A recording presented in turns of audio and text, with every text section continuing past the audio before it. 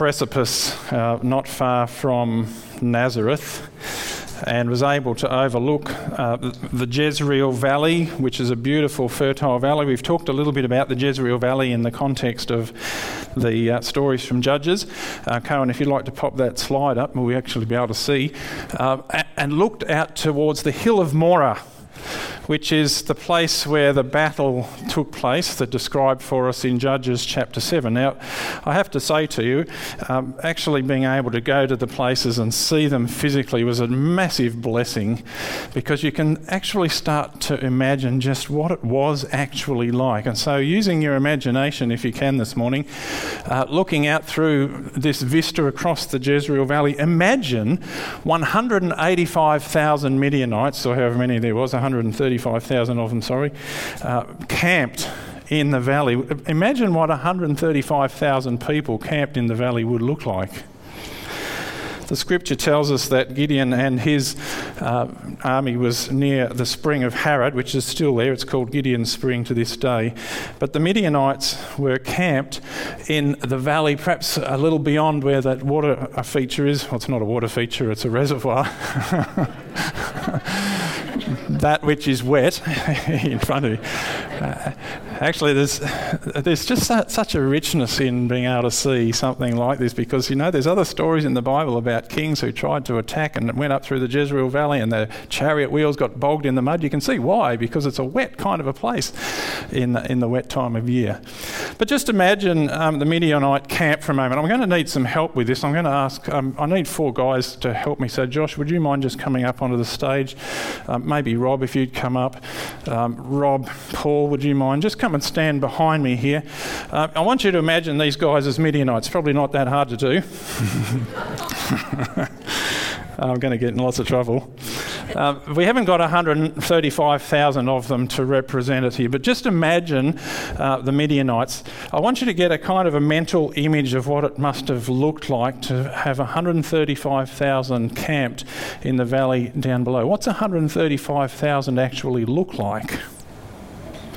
If I could just get you, Rob, just to lie down, head to foot. So Rob, just this way, and Rob, same, that way. Josh, that way. Just stay with me. And Paul, that way. That's it. So there, that's the way. They're being very discreet here. They're feeling very embarrassed too. They're keeping their feet away from the other person's head. But if perchance you were to take 135,000 Midianites and lie them down head to foot, that would make a line that would go approximately 243 kilometres. Or to put it into scale, a line from Wodonga all the way to Kilmore down the Hume Freeway. It's a pretty long way, isn't it? 135,000. Thanks, guys. You can jump up. Don't go to sleep during the sermon like you might normally. Don't go down. I haven't finished with you yet. No. If perchance you organised it so that this is going to really challenge you guys, I need you to hold hands and form a circle. If you could organise, this is lovely to see some men. I want you to imagine a circle. If 135,000 Midianites managed to overcome their embarrassment around holding hands with one another, and the Midianites didn't have an issue with holding hands with one another either, by the way. This is just... This is fun. I'm just stretching out the friendship a bit here. If we got them to form up a circle, all holding hands, that circle would have a diameter of 276 kilometres. Sorry, not a diameter. It would have a diameter of, let me get my facts right, a diameter of 74 kilometres, beg your pardon, not that far. So if Rob was here, Josh here would be somewhere around Wangaratta, opposite him. That's how big the circle. You can drop hands, but don't go away. If I had to feed these customers, if we gave them 500 grams of spuds every day, you'd need 470 tonnes of potatoes a week, or around about 118,000 4-kilo bags of potatoes. You'd need around about 370,000 litres of drinking water every day, 62,000 loaves of bread, thereabouts, and if you were going to give them a feed of roast chicken, around 33,750 chickens.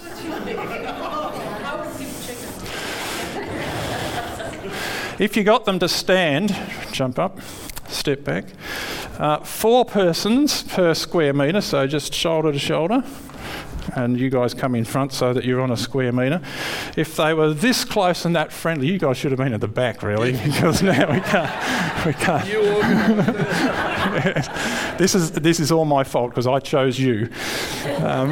If you got them to stand like this, shoulder to shoulder, 4 per square metre in a rectangular formation, imagine you've seen these kind of things with marching armies, that sort of stuff, you'd need a square of around 259 metres in each of the angle directions. So say 260 metres this way, 260 metres that way, which would be fine, as long as the person in the middle had only been eating potatoes and chicken and not something else. Thank you, gentlemen. You can resume your seats.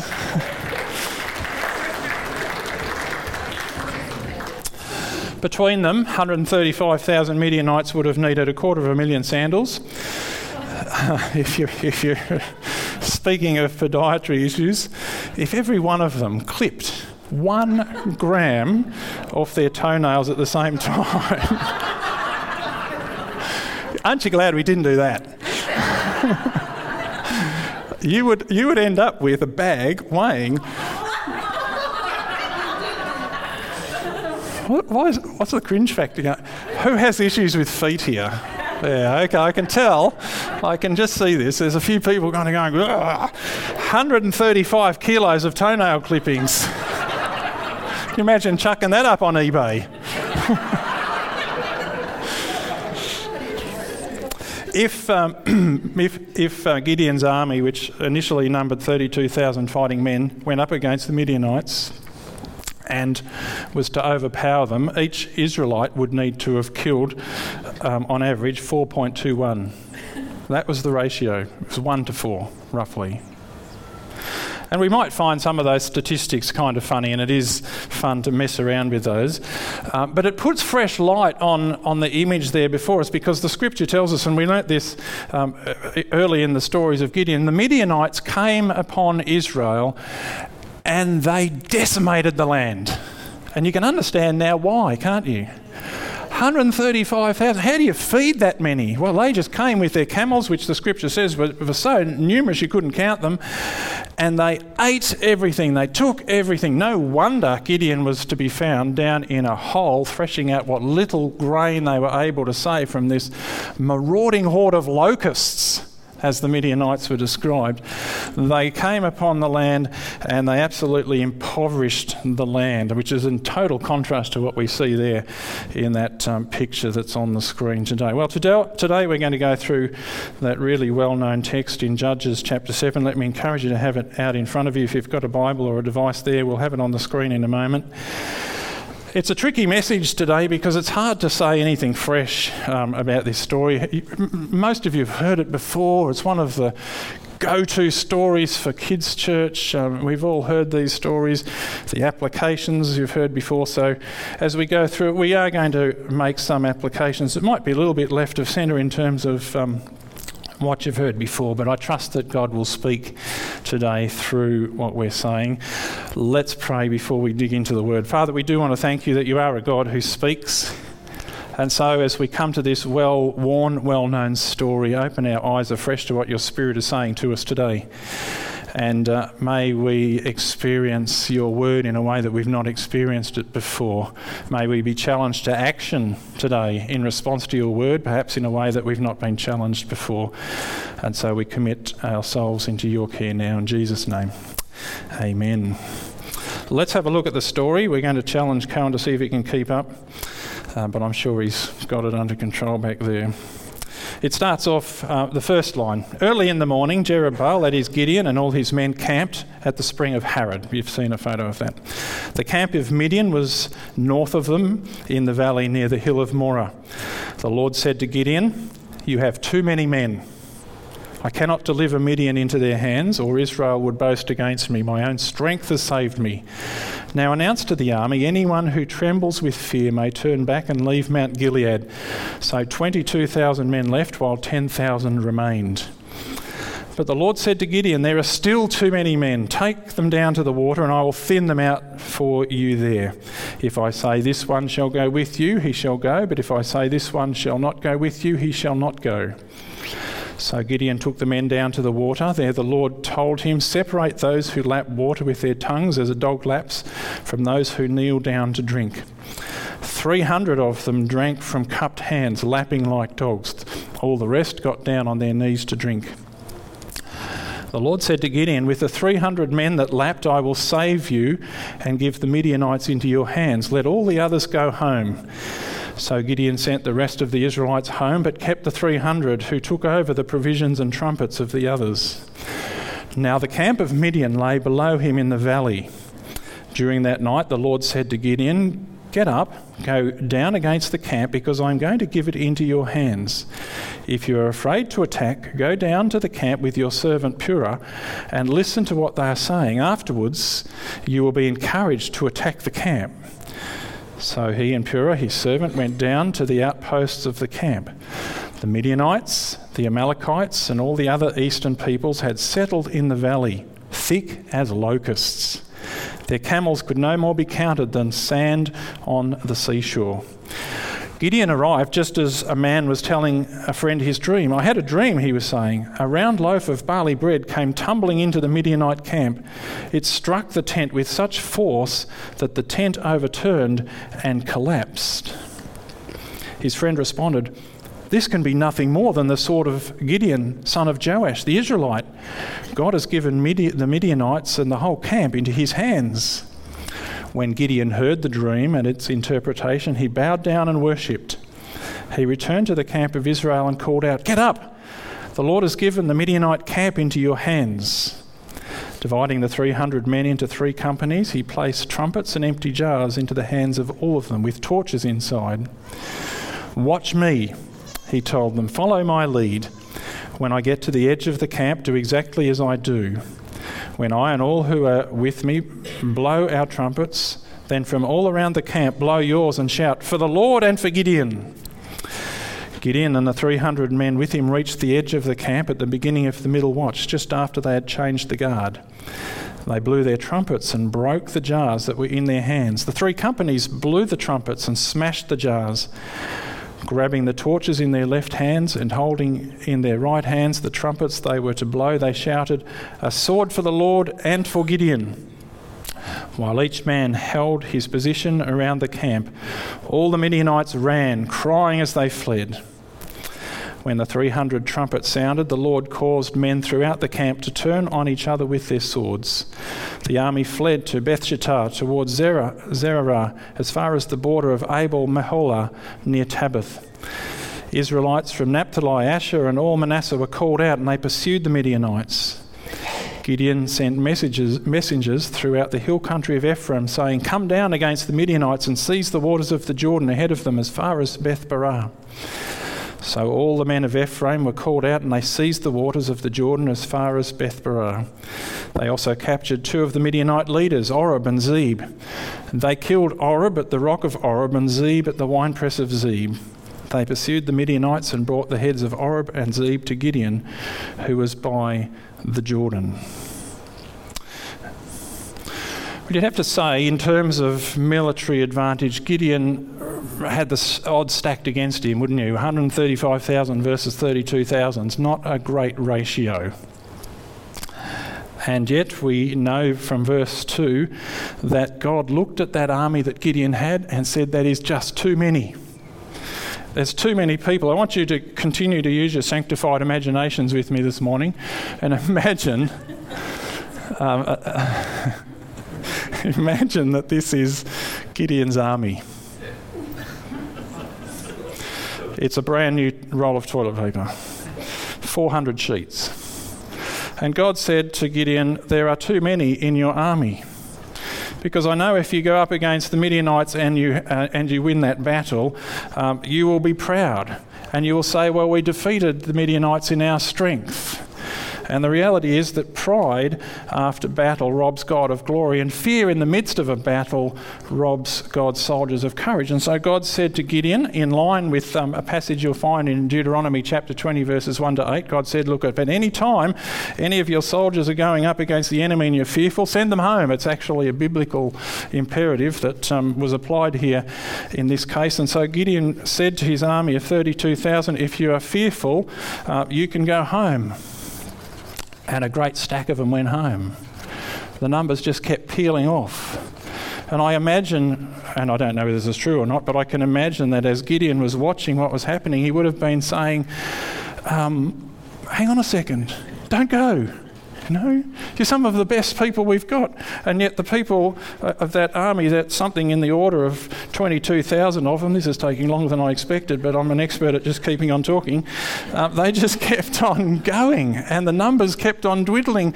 And Gideon would have continued to look at the numbers and thinking, my goodness, Lord, what are you going to do here? 32,000. Now there's only 22,000. Now there's only 12,000. Now there's only 10,000 left, around about a third of what he started with.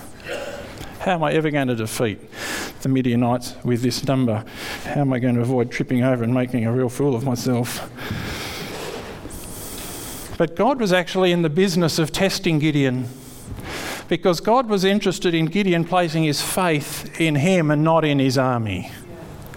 And this is one of the strategies that God applies universally, even into our context. And so the first point of application that we have here to reflect on today, and Cohen, you might have to throw it up for me because it's not working for me.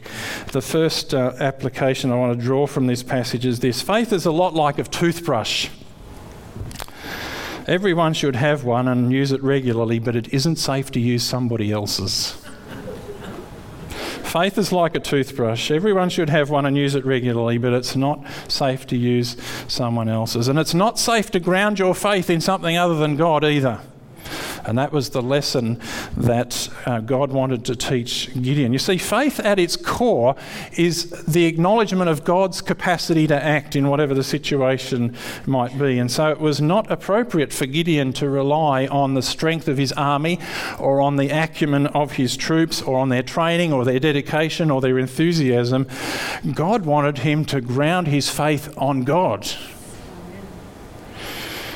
And it's true for us today. You know, years ago, for those of you who've been around church for a long time, you might remember singing an old hymn that the line was, faith of our fathers living still. Is that familiar to anyone? I'm not going to sing it for you because last time I sang up the front here, the feedback wasn't that positive. That's not entirely true.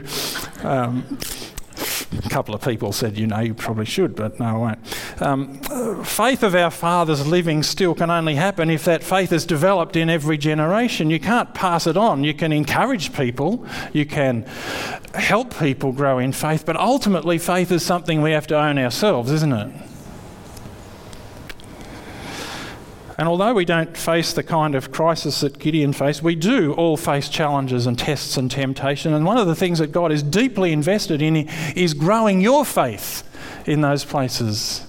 And it's helpful to have others around you who are people of faith. That can be a great strength and a great encouragement, but ultimately it's you that needs to develop faith. And God's invested in that. It's you that God wants to respond to him and trust in him. I remember years ago when we were first considering service overseas, it was a challenging time trying to figure out, is this where God was leading us or not? And not a small thing to do, uprooting a family. We had 2 small children at that time. We had other options that we were looking at in terms of ministry. Let's get rid of our stuff, put it all in a couple of barrels and take it to another country that we've never been to. We don't know the language, don't know the people. What to do? And so we wrestled with this. I wrestled with it in prayer. I asked God. I searched the Word. I hoped that something would jump out, one of those confirmation passages that you look for sometime. I deliberately didn't put out a fleece. but really, really wrestled with, what is God saying? And in the process went to a couple of close friends and said, what do you think? One of them was a fellow who I'd been working with in ministry a little bit. I'm happy to say who it was. Some of you might know Reg Worthy. He used to be in charge of prison fellowship. And I sat down with Reg and I said, Reg, here's the situation. I had done a piece of work. And this is how I roll, something, a hard decision, pros, cons. I'd written down all of that stuff. Which one's the heavier? I can't. They're both about the same. Went to Reg. I explained all of this stuff. I said, Reg, what do you think? And he said, go for it, man. That was affirming. Went to another friend who I had just as much faith and trust in and said, same process, this is what... And that person said, well, I'm not sure this is of the Lord.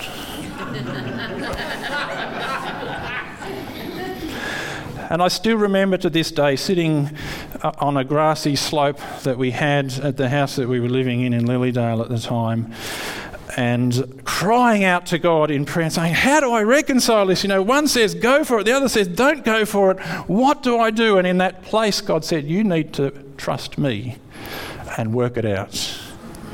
It's no good relying on the faith of others.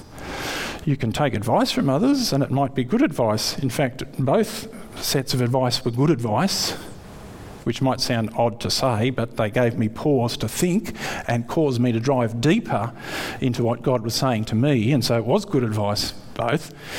But ultimately, it was between my family and the Lord, and it was a pivotal lesson from God, so much as God does put godly people around us that we might draw wisdom from, but we're not to rely on their faith in lieu of developing our own. We're not to rely on the faith of our parents or our pastor or our church or whatever it might be in lieu of developing our own. And that was one of the lessons that Gideon was to learn. If you turn to the New Testament, Mark chapter 8, verse 27 to 29, you might remember the story where Jesus challenged Peter in a similar kind of a way. He said to Peter, as they were walking along one day, I have a lovely image of what this might look like. Jesus saying to Peter, who do the people say I am? And Peter said, well, that's a good question, actually. Some of the people say that you're John the Baptist, which is a good answer. Some say Elijah, and some one of the prophets. What other people say about you, Jesus? But then Jesus sharpened up the question and he said, who do you say that I am? And that's a question that pierces the heart, isn't it? And that's the question that God asks any one of us. Who do you say that I am? Don't tell me who other people say I am, because ultimately where you stand in relationship to me is determined by that question, not by whether Janine says it or Grace says it or whoever says it. Who do you say I am? And that's the question that God puts before us all. Jesus wasn't actually all that interested in what other people were saying, but Peter, who do you say I am? And it's a question, as I say, that Jesus puts to us all. It doesn't wash to say, well, my pastor says that you are this, or my mother says that you are this, or my kids' church leader says that you are this. Though family or friends or the church can model faith and encourage faith, it's not genetic, it's not automatically passed on to us. We need to develop it ourselves. And that's where God was pushing Gideon to grow. Gideon, you need to have your own faith. You need to trust in me yourself. And that one question, my friends, who do you say I am, determines where we spend eternity. And so it's a critical question. Who do you say I am? Jesus asks any one of us. How do you respond to that question? It's critical to where you stand before God. On the process, the passage that we're looking at today, the process that God was putting Gideon through by thinning down his army was testing his faith so that it would be real faith, not based on something counterfeit, not based on the strength of his army, this army of people who took off and went home because they were fearful. And so Gideon was left with a much smaller army. Now, Gideon might well have been very anxious about the fact that his army had been heavily culled, but God was not finished. And as everybody who's ever been to kids' church will know, God took Gideon with his soldiers, led them to a spring where, just stick with me here, another 9,000 of them disappeared.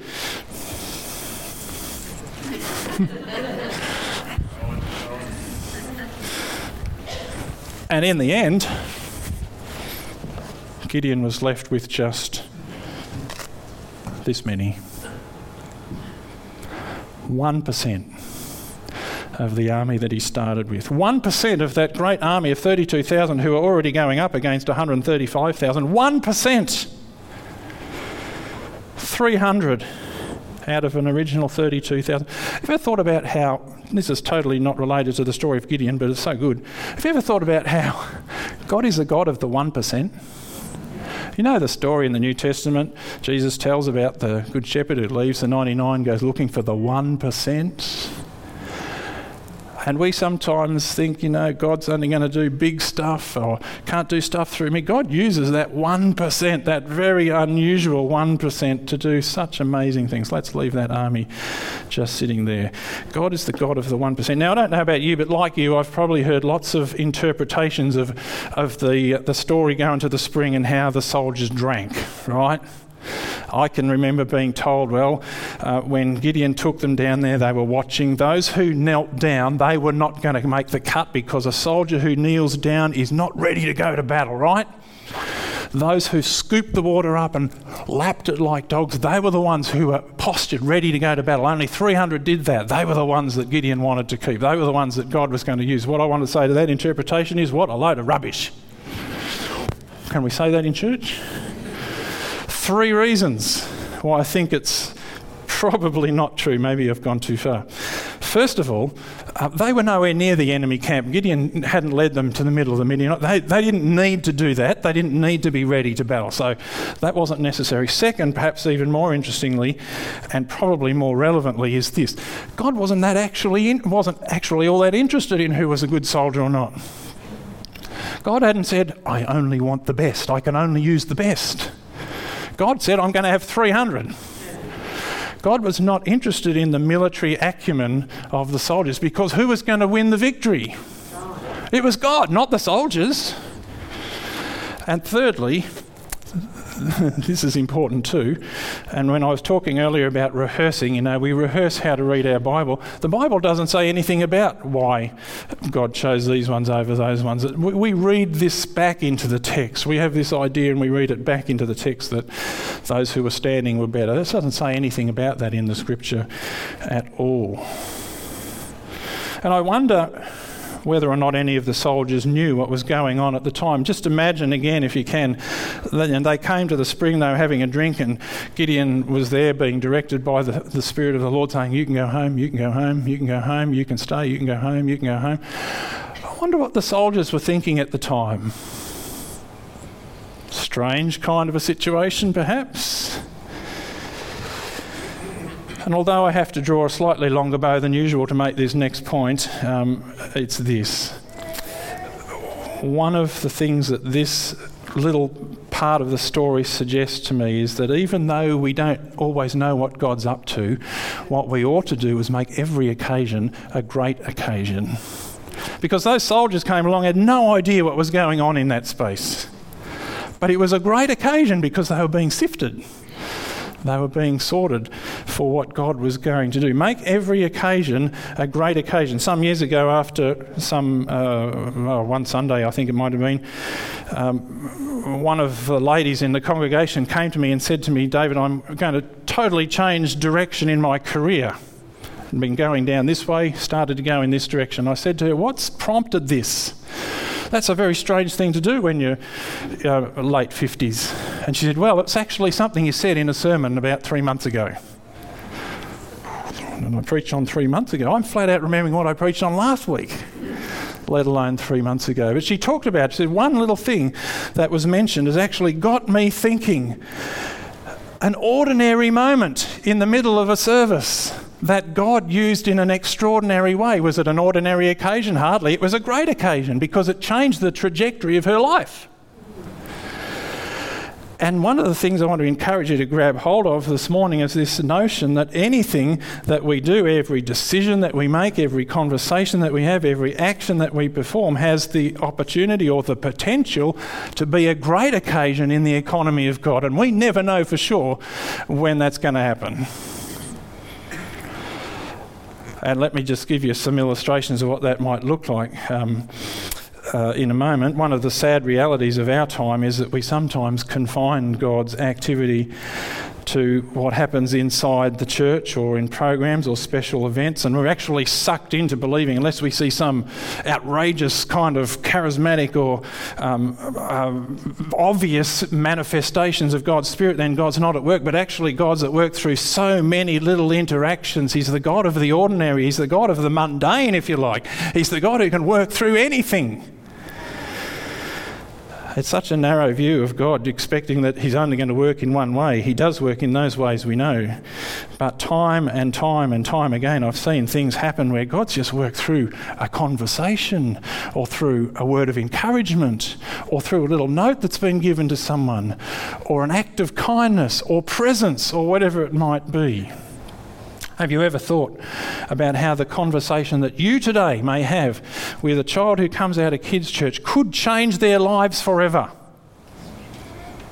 I've talked about this before. I'll keep banging on about this. One of the things that research tells us is that a child is more likely to stay in the life of the kingdom if 5 people in the church other than their parents know them by name. Because what that communicates to them is that they're valued. You're important to us.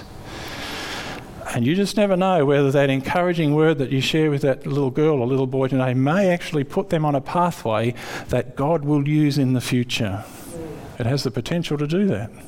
You never know whether the opportunity that you have to talk to that person that you met before the service, remember the one that you've not met before, might actually make a difference in their world today. Because as I said a couple of weeks ago, we come with happy faces on here, but there are people amongst us who are hurting today, who are lonely today, who are finding it tough going in this space today for all sorts of reasons. Whether it's related to work or not being able to work or just not connecting or finding it hard in a crowd, whatever it might be, your engagement with that person today may make the difference that will change the trajectory of their life. Make every occasion a great occasion. Here's a little phrase I want you to repeat after me. I wonder how God could use that. That's not very convincing. I wonder how God could use that. There's your take-home question from the message this morning. To ask that question, I wonder how God could use that, because there's all sorts of opportunities that we have through our lives that God can use in ways that we can't imagine at the time. Some years ago too, I heard news that a pastor friend of mine whose name was Norm had had a terrible accident. Norm was a musician, a very accomplished guitar player. He was also a woodwork teacher, and as he was messing around at home, he ran his hand into a circular saw. His right hand, his musicking hand. I guess you use both hands on guitars, don't you, Paul? Well, you did anyway. Yeah. Shows what I know about guitars. Norm ran his hand into the circular saw. Terrible damage, massive blood loss, so much so that it caused heart issues. He lived out in the west, went into the hospital. They said, oh no, we can't treat you here. Your wife's going to have to drive you all the way to Warrnambool, 2 hours away. He said, you've got to be kidding, I'll be dead by the time I get there. They managed to get him to Warrnambool. Surgery on his hand, ICU, great big bandages, an airbag holding it up so that it couldn't touch anything. It was a terrible situation, and I just happened to be in town. In those days, back in the olden days, you could go and visit people in hospital. Maybe we'd be able to do that again one day. And I went into ICU as I was able to do, and I sat down. We just talked as friends because I'd known him from previous encounters, and visited him 2 or 3 times over that time. We just talked about life, and we talked about ministry, we talked about his recovery, we talked about the fact he was going to go and have heart surgery. And then he left and he went to Melbourne, and it was maybe 6 months later or longer, I can't remember. We met up over in the west, and I said, Norm, how are you going? He said, I'm going okay. But David, you know you saved my life. And I said, what? He said, you saved my life. And even as I tell you the story, the goosebumps appear on my arms because they did in that moment. I said, what do you mean, Norm? How did I save your life? He said, well, that accident took away so much from me. I thought, and haven't been able to play the guitar. Never going to be able to do that because I just lost all that, pronation, dexterity. There's a good word. There's the word for the day. The dexterity in my hands. My heart had been so impacted. I was filled with an overwhelming blackness. I was depressed. I had given up. I was going to give away my faith. I was just going to give up and die. And you came along and you sat with me and you saved my life. And I thought, Norm, all I did was sit with you, mate.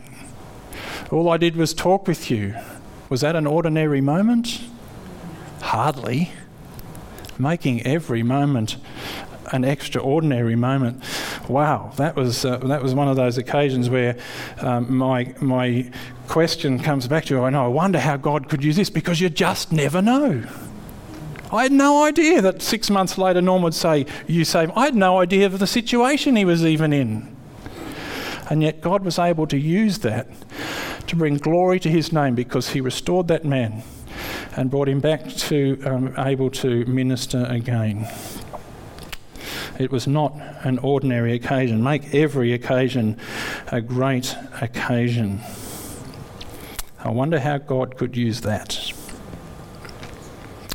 Well, in the depths of the night, the passage tells us, God further buttressed Gideon's faith by encouraging him to sneak down into the Midianite camp, where he heard about God's plans once again. You know, Gideon needed so many encouragements, didn't he? So many times the Lord had to just bring him back and say, I've got this.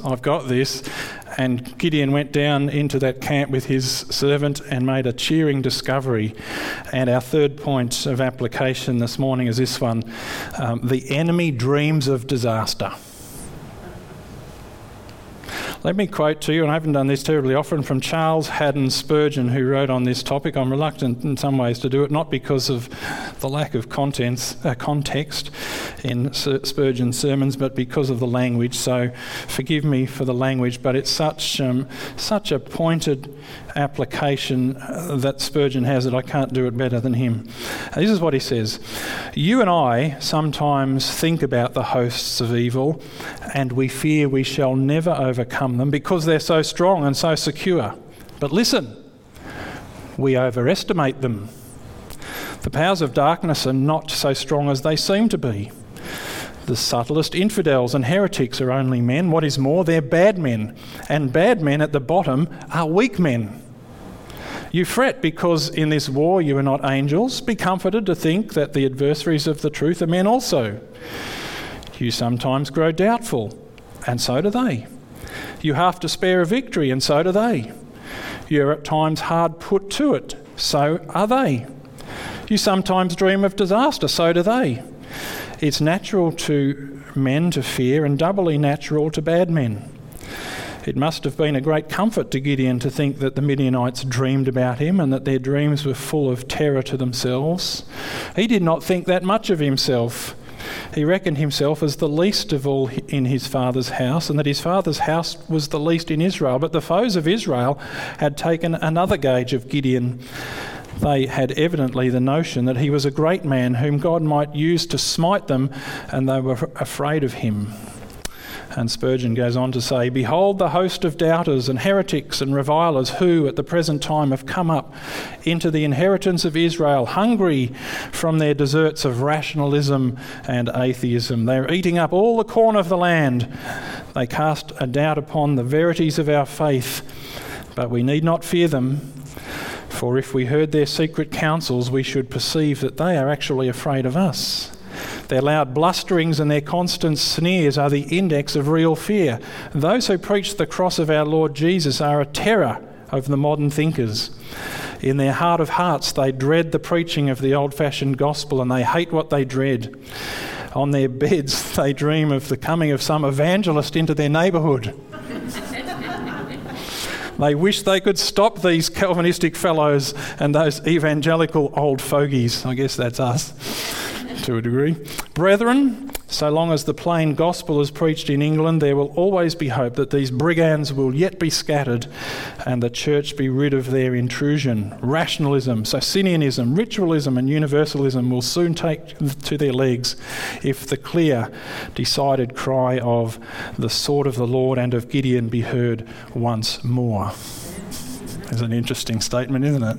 I should translate it into modern language for you at some stage. The point, though, is this: when God calls us into battle, there is nothing that we might fear. Indeed, the announcement that we make, the announcement that Jesus gives us there in Luke chapter 10 of the kingdom, strikes fear into the hearts of the enemy.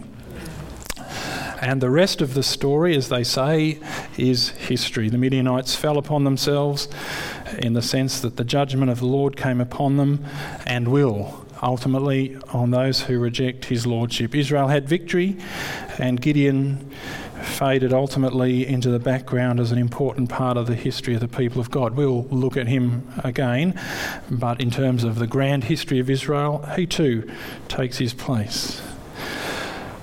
But as a passage that leaves a legacy for us today, which says that we don't have to be great to be great in the kingdom, and that we don't have to have great faith to do amazing actions in God's strength. For man's extremity, our extremity, is often God's opportunity. Where we run out, God takes over, in other words. And we sometimes think that the effective servant of Christ has to be dynamic and assured and fearless and witty and glamorous and adventurous, but Jesus takes the most unlikely of folks and uses them in the most unlikely of circumstances. The God who not only chooses left-handed saviours or saviours out of left field, but of the 1%. Let's pray.